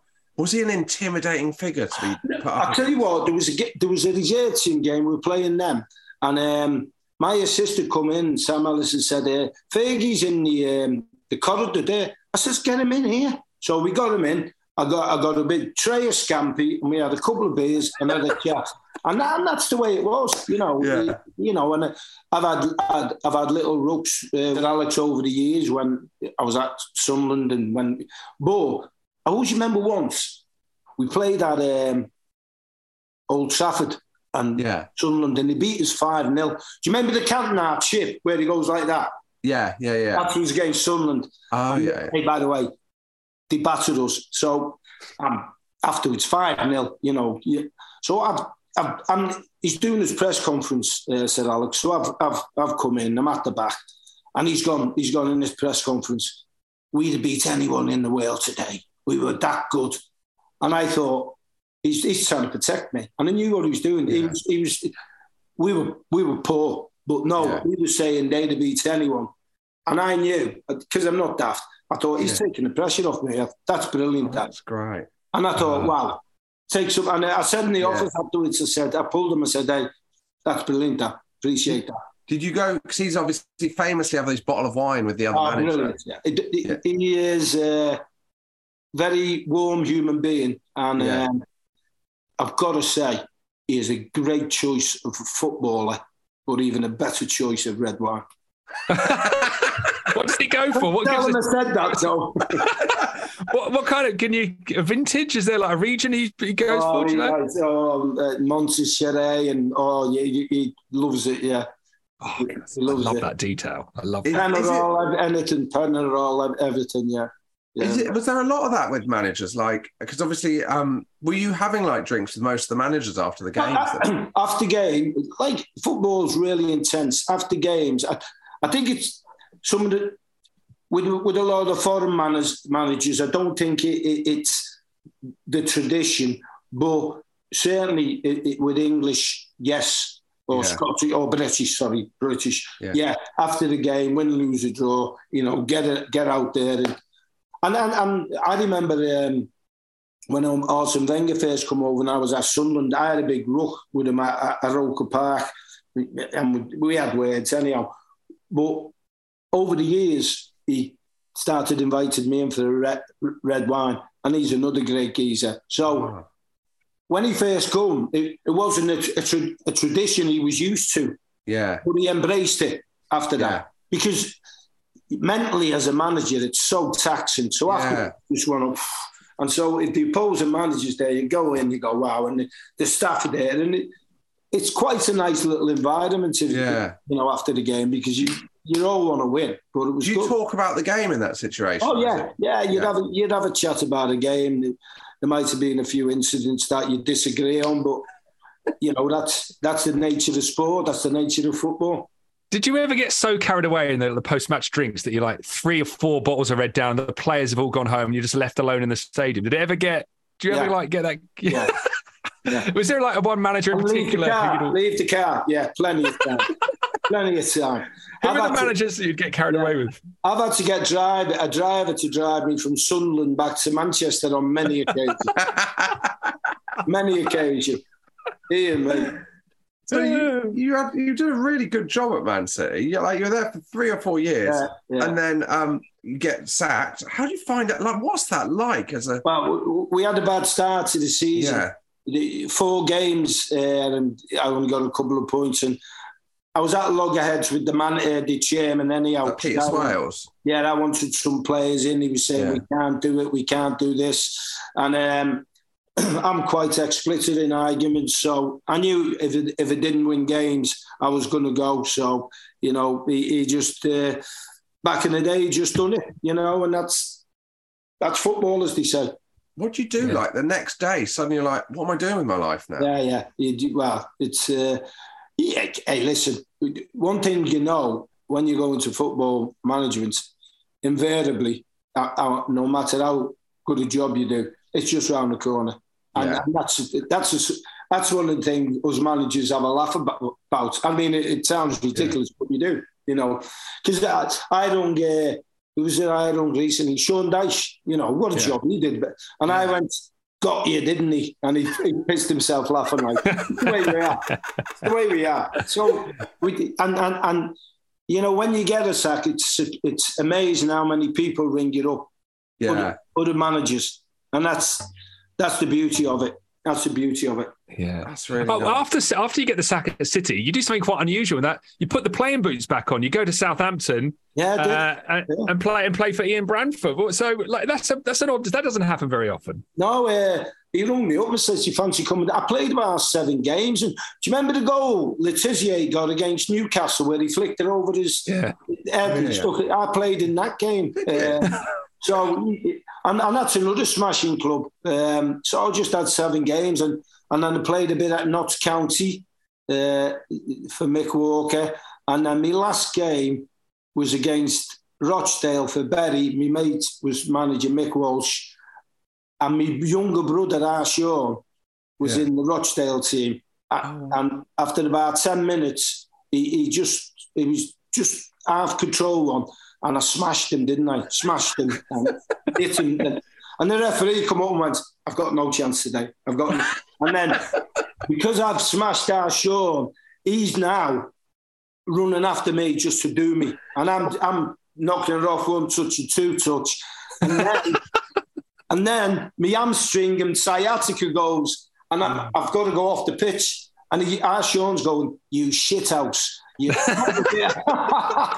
And my mum and dad were in the stands. Brilliant. And that was the end of the glittering football career. What an end. That was my history. Then that takes you to Sunderland, which is, you know, if Everton are the club you're associated with as a player, Sunderland are the club that you're most associated with as a manager. An incredible job you did at Sunderland. Do you have any warm feeling towards that time as Sunderland manager? Yeah, great. I mean, I went in first for 7 games. They were like 4th and bottom of the old, well, it's a championship now, 4th and bottom, looking like they're going down. And we stayed up.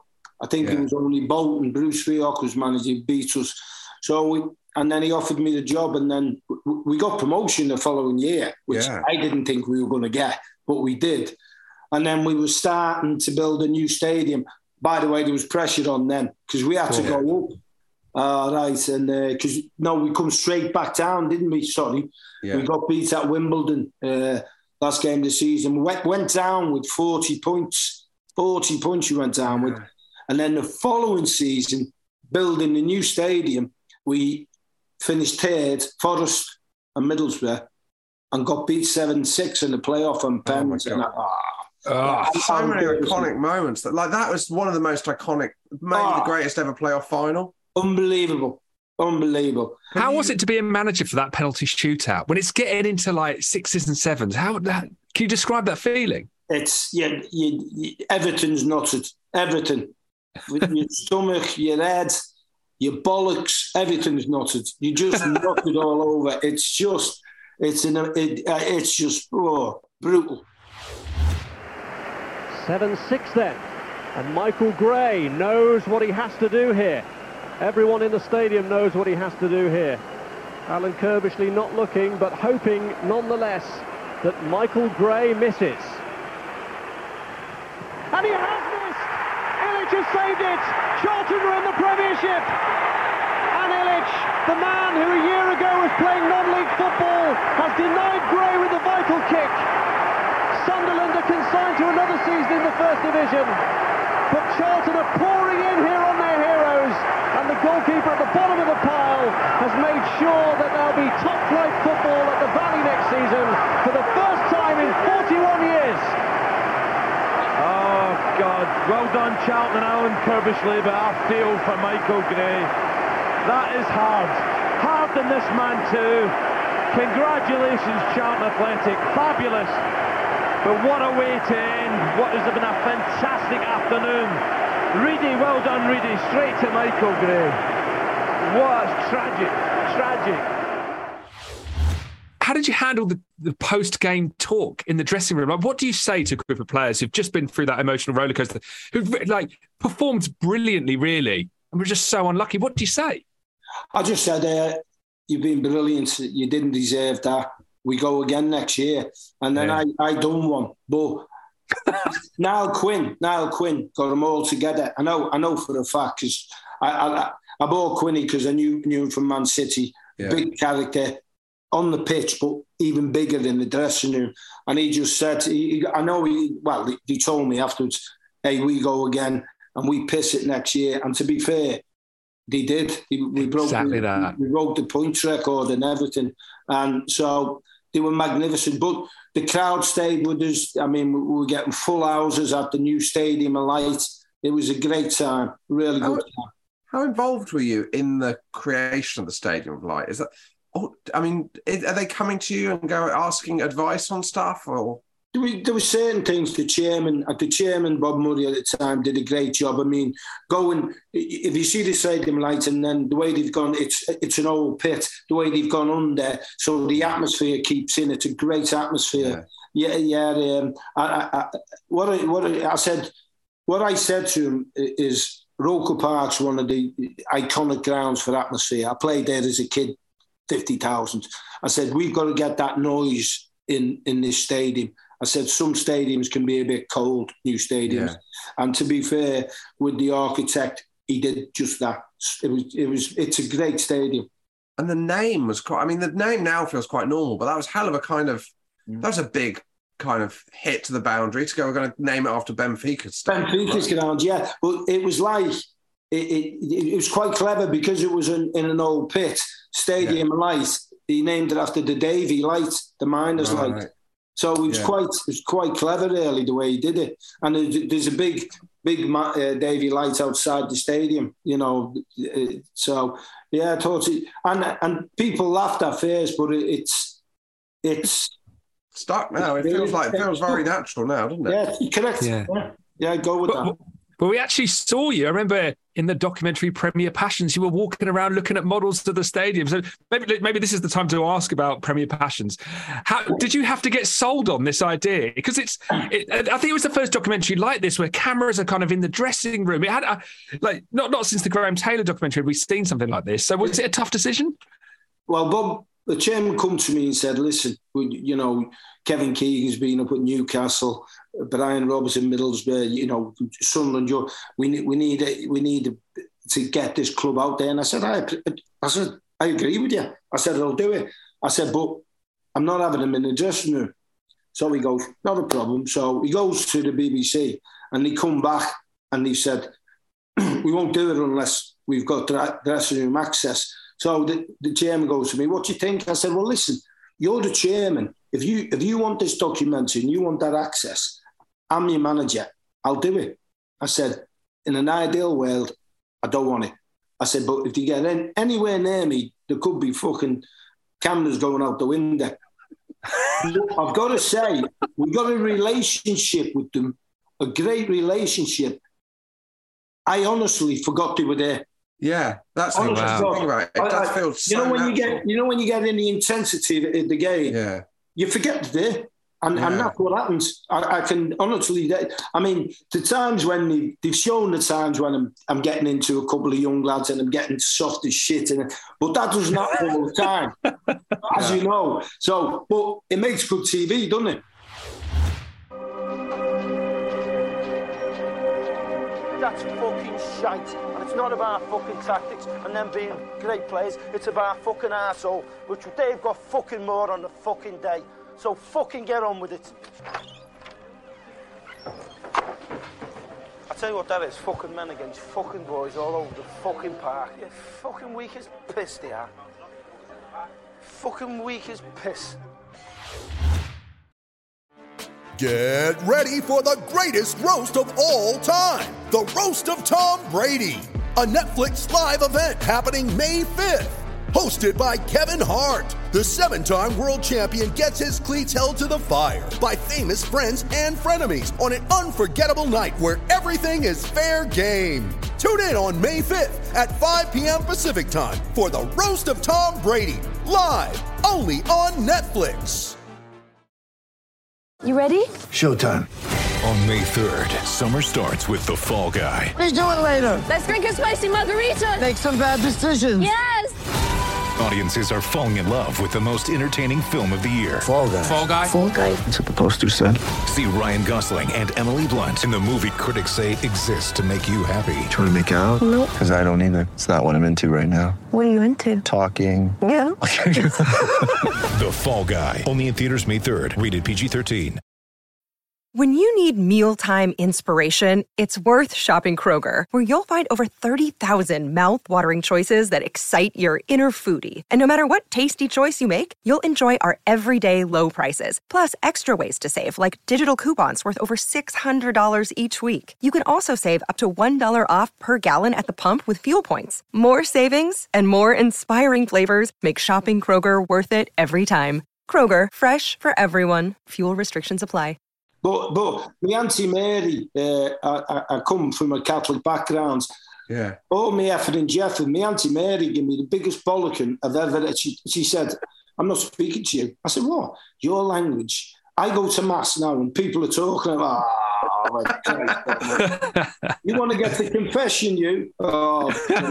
There's one phrase that you use quite a fair bit, which is, give it some arsehole. Give it a bit of arsehole.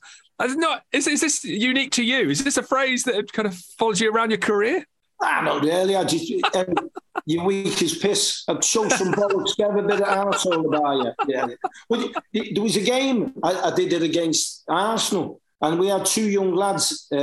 Mickey Bridges was only 18, Craig Russell, 20, and they were playing against Tony Adams, top draw, playing against, I think it was Boldy or Keown, and I wasn't getting enough out of them, and I thought I had to say, get up. So I've steamed in. By the way, we ended up winning the game 1-0, and them two lads in that second half were brilliant. So I'm not sure you could do it nowadays. Yeah. I think nowadays society's changed. But even then, I knew as a manager who I could bollock and who I had to put my shoulder.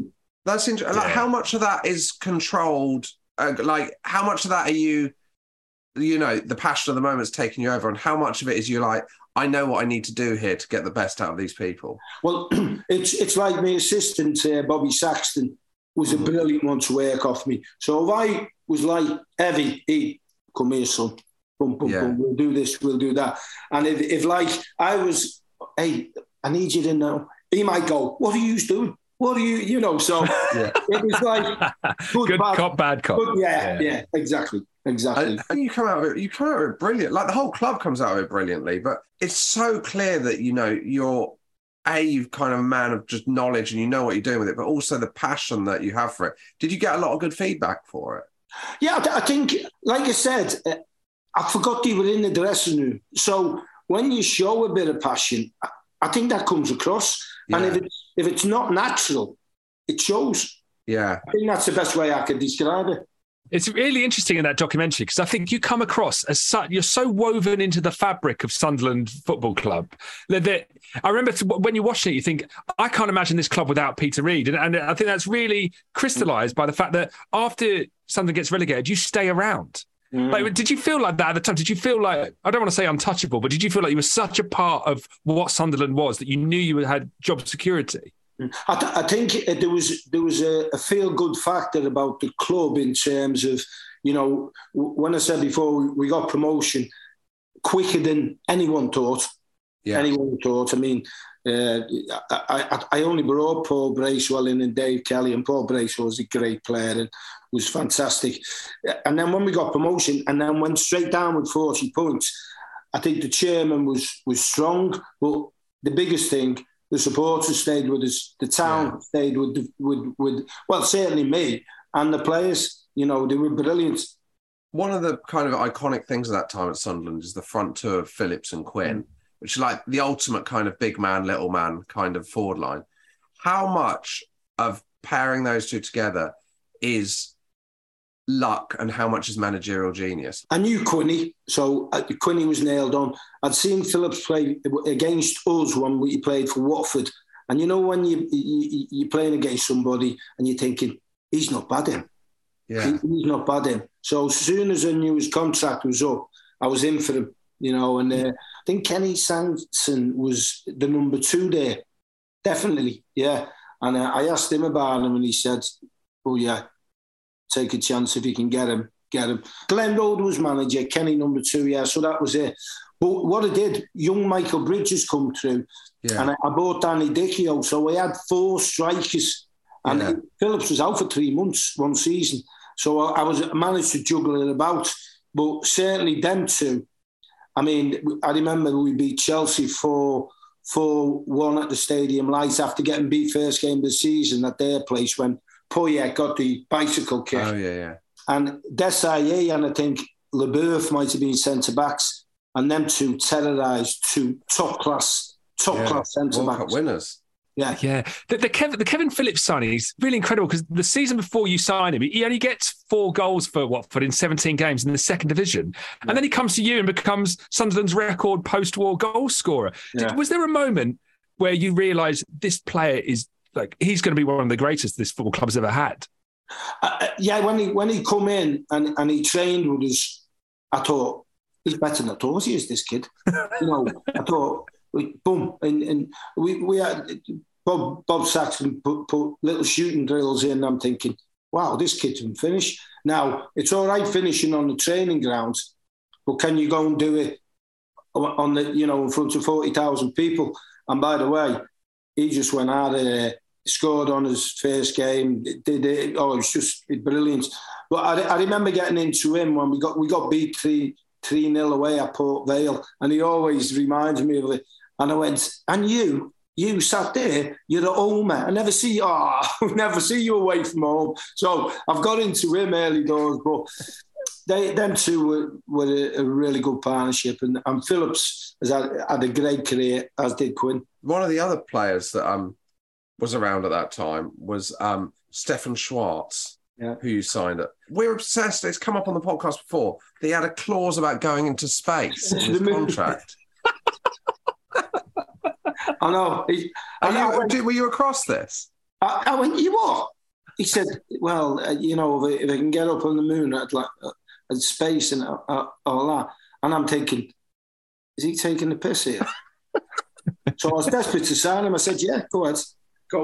Yeah, go. And by the way, what a good player. Yeah. And that, he got an Achilles, he tore his Achilles tendon playing for Sweden. And he virtually finished him. But he was a really good footballer. Great character. Yeah. So, but, you forget how many good players. Mickey Gray was a good player. So, some good players. Gavin McCann, Lee Clark, outstanding. I had Steve Bold for 6 months from Arsenal. Yeah. What a player. For 6 months, he was sensational. On Lee Clark.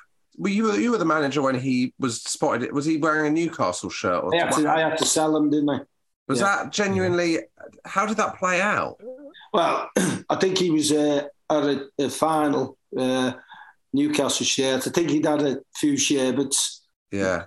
Picture all over the place, and then it's gone viral. You can imagine the North East. Well, it was all over the country, so it was one of them, and I love Clark. I still love Clark. I still see him. But it was, he couldn't have stayed. Some things are out of your hands as a manager. Yeah. We'll finish off, but in terms of your managerial career, by talking about Leeds, which came after Sunderland. Yeah. I mean, what a difficult time this was at Leeds. Can you give a sense of how much pressure it was and how was it kind of lawless, given their financial situation being into that time? The bondholders in America were running the club. all the better players had been sold. Well, not the better players, that's wrong. Some really top players, the Ferdinands, the Keanes, the Fowlers, all sold. So it was a tough time. The likes of Viduka was there. He was a brilliant player. We stayed up, but it was so difficult. Sort of, how could I put it? Sort of the soul had been ripped out of the football club. Besides the financial difficulties, the whole atmosphere, the soul, it was a place the players didn't want to be, and that's not knocking Leeds United or the supporters, because as we see now, they're unbelievable supporters, and I'm just delighted. I think they're back where they belong. We always end on the same question, which is let's make it 1983. No, Joe, I'm going to suggest we make it. So we always ask if we can go back to a certain date and do it all over again, would you? I'm going to suggest that date should be the 22nd of June, 1986, the World Cup quarter-final. I'm going to give you the option to go back and relive your life in that moment. And by that, I mean, you've got the option to bring down Maradona. Mm. If I gave you that option, would you go back and do it all again? Or are you quite content to leave it where it was in the past? Oh, fucking... By the way, I wake up at night fucking running after him in a league. Fucking hell, so you know the answer to that. I'd boot him all over the place if it couldn't. God but, you're a part of history. In that moment, you are a part of history, whatever way you want to be a part of it. It's been a joy talking to the fourth best player in the world. Thanks so much for doing it, Peter. Thank you. It's been brilliant. My pleasure. You take care, boys.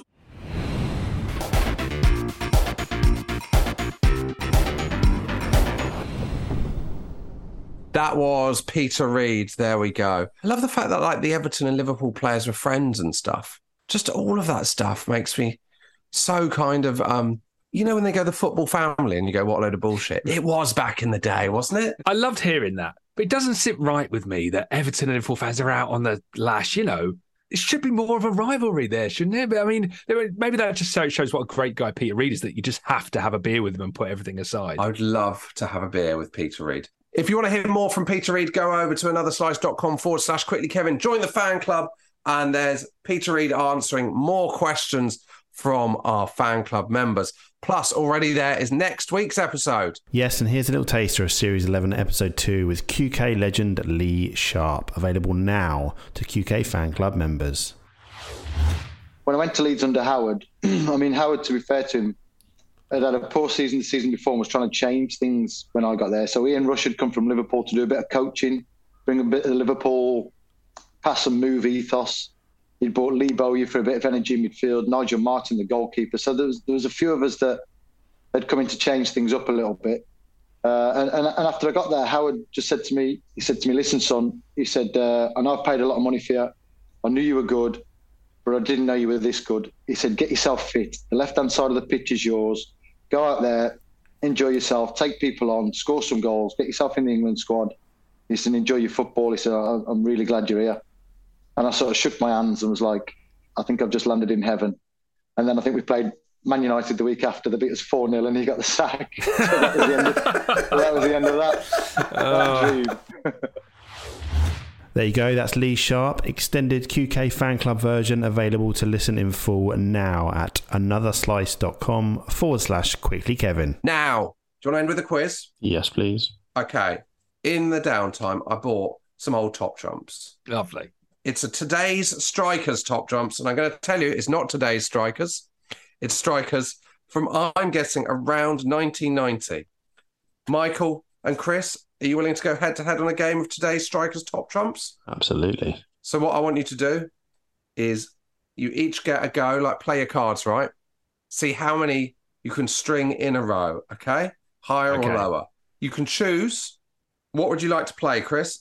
You're going to get 2 rounds at this each. Would you like to go with the year they were born, their height, their weight, the most goals they've ever scored in a season, or their international goals? I've got to go with most goals ever scored in a season. Okay. Yeah. We're starting with Alan Shearer of Southampton. 16 goals in a season. Are you going to go higher or lower for your next card? Oh, I don't even know who the next card is. Okay.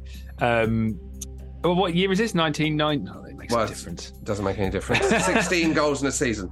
I'm going to go lower. Lower than 16. Yeah. It's Brian McClare. Surely. Who scored 35 goals for Celtic in the 86-87 season. No. It's a 0 for Skull. Oh, no. Okay, Michael. Yeah. To win the first round. Okay. Do you want to go date of birth, height, weight, maximum season goals, or international goals? I'm going to go international goals. Okay. Dean Saunders, 12 goals for Wales. Okay. Higher or lower?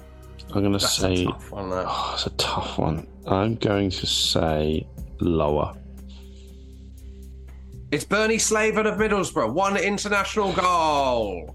That's You lovely. want to continue to see how far you can get? Absolutely. Higher or lower than 1? Higher, obviously. 11 international goals. Colin Clark of Portsmouth. Higher or lower than 11? I'm going to say lower. Lower? Well, correct. It's Mick Quinn. No international goals. This is a run and a half. Higher or lower than 0? Obviously higher. Correct. Niall Quinn, 11. Higher or lower than 11? Do I break the pattern or do I... I'm going to say higher. Incorrect. It's Frank McAvenny. 1 international goal. So you take the round. Skull. Yeah. You are... I'm going to score Michael. 1, 2, 3, 4.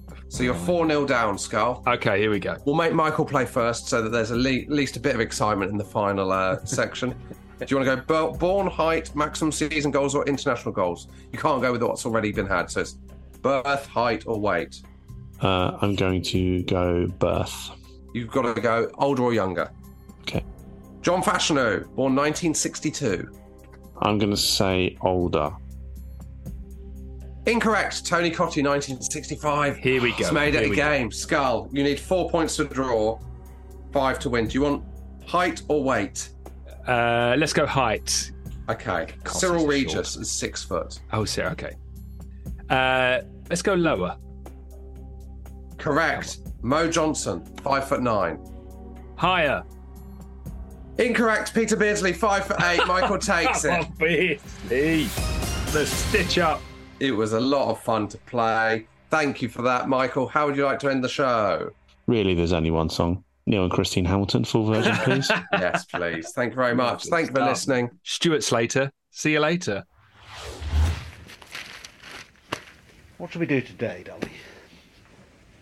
Well, let's make a World Cup song. World Cup song? Don't be ridiculous. You can't sing and I know sweet FA about football. What difference does that make? Everybody else seems to be doing it.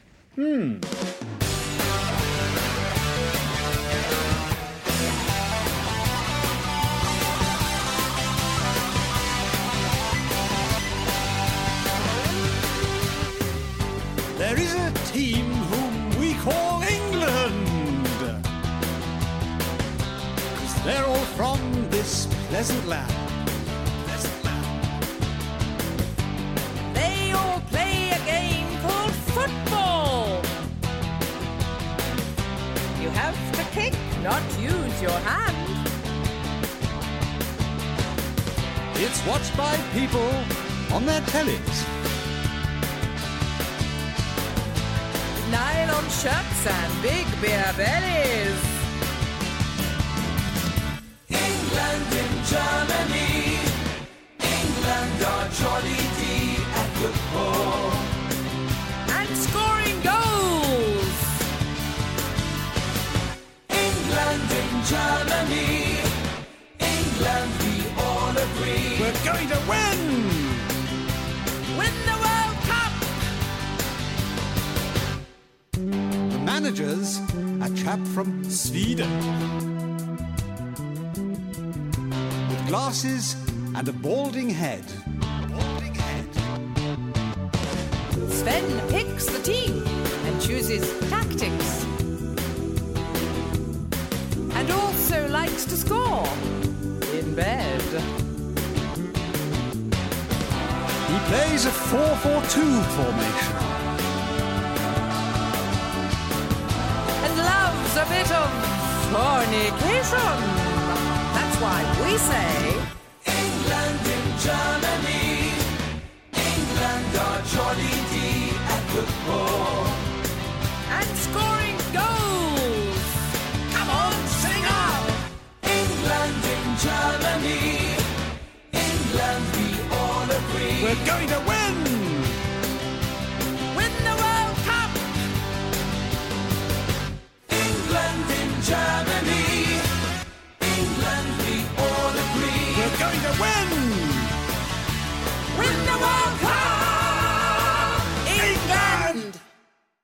This episode is brought to you by Hotels.com.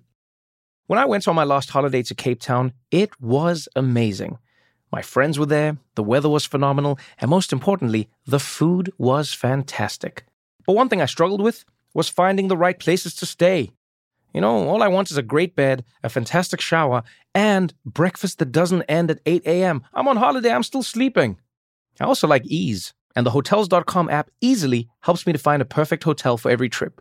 Whether you're looking for a family-friendly getaway or a relaxing spa weekend, on the Hotels.com app, you can compare up to 5 hotels side by side. Now, why would you want to do that? So you can see prices, amenities, and star ratings. And best of all, you don't have to switch back and forth between options. See? Ease. So, start planning your next getaway and find your perfect somewhere in the Hotels.com app today.